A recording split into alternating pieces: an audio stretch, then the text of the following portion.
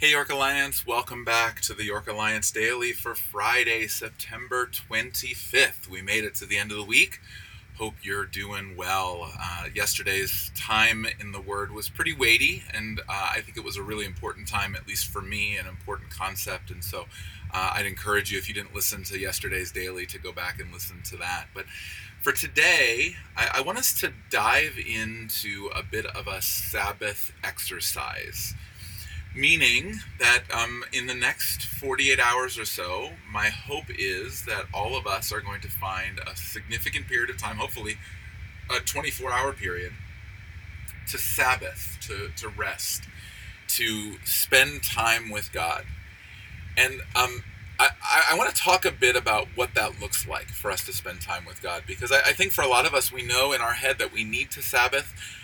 Maybe we even set aside time to be quiet or to not do work-related things. But maybe you struggle with knowing exactly how to Sabbath. I know for me that is at times a challenge, trying to figure out how to do that. And particularly that aspect of prayer. We did our prayer series back in the summer, and I think that was a meaningful time to really dive into a variety of different ways that we engage prayer. But I think it's important to recognize that just about everybody who believes in God will, at times, now and then, throw a thought over to Him. That we will, as we're going through our day, throw thoughts out to God. That's an aspect of prayer, and I don't mean to minimize it, but that's not the heart of prayer. The heart of prayer is very different to that. I want to read for you a description that's been really helpful to me out of Eugene Peterson's book, Run with the Horses. It's a meditation on the book of Jeremiah. It's a really good kind of devotional kind of look at the life of Jeremiah. And he's talking about prayer. Listen to the way he describes it. Suppose yourself at a dinner with a person whom you very much want to be with, a friend, a lover, a person important to you.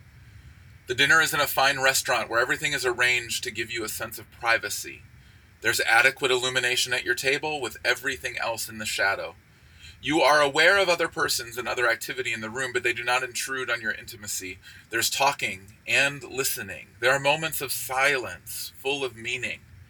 From time to time, a waiter comes to your table. You ask questions of him. You place an order with him. You ask to have your glass refilled. You send the broccoli back because it arrived cold. You thank him for his attentive service and you leave a tip. You depart, still in companionship with the person with whom you dined, but out on the street, conversation is less personal and more casual. Peterson says this is a picture of prayer. The person with whom we set aside time for intimacy, for this deepest and most personal conversation, is God. At times, the world is not banished, but it is in the shadows, on the periphery. Prayer is never complete and unrelieved solitude. It is, though, carefully protected and skillfully supported intimacy.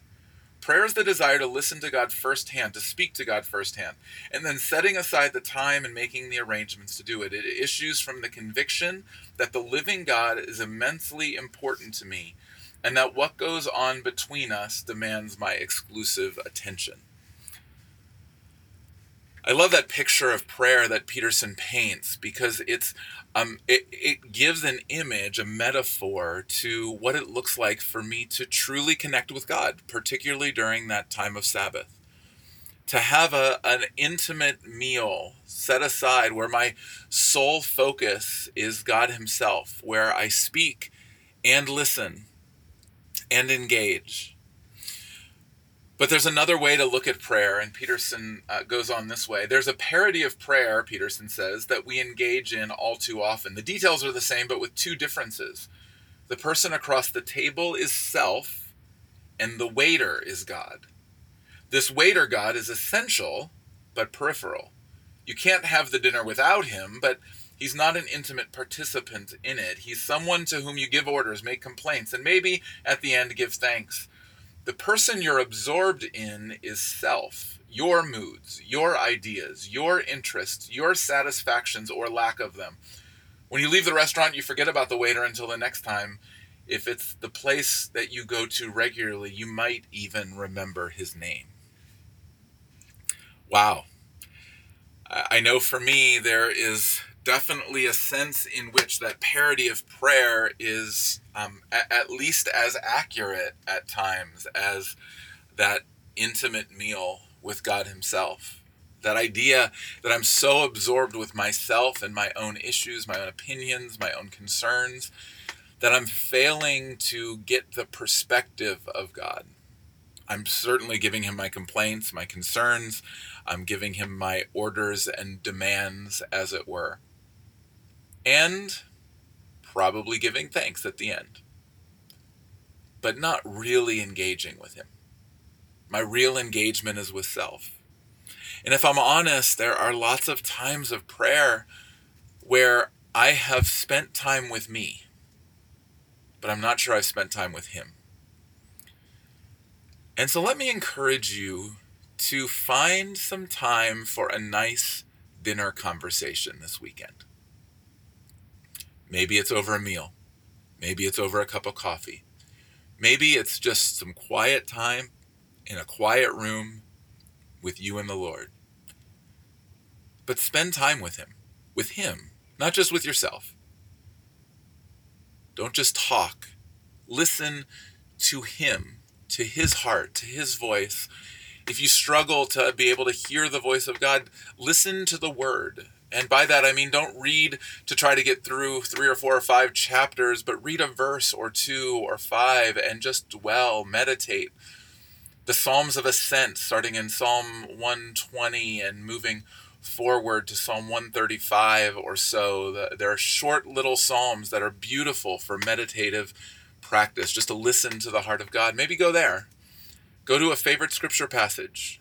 We looked yesterday at 2 Corinthians chapter 5. Spend some time. Just listen to the heart of God. Spend dinner deeply engaged in an intimate conversation with Jesus. And then walk into next week, just like you're walking out of the restaurant, with Him, still talking with Him, but engaging the world around you as well. I think it's such a helpful metaphor, and I pray that it's as helpful for you as it has been for me to think about the way that we engage God through prayer. As we go into the weekend, I pray that you would find the time, that there would be moments set aside to just be in intimate connection with the Father. And I hope that I get to see you on Sunday as we go back into our zone worship gatherings, including the 4-H Center in West York. So plan to be at the 4-H Center if you're on the west side. And of course, William Kane and John Rudy, 8:30 and 10:30 on Sunday. It's going to be a beautiful weekend, and I'm really looking forward to being able to see you. So spend some time with God this weekend, and hopefully I'll get to see you on Sunday, and I'll be back with you again on Monday morning. May the grace and peace of Jesus rest upon you, dwell deeply within you, transforming you, and may He flow from you to the waiting and watching world. Amen. Have a great weekend. I'll see you on Monday.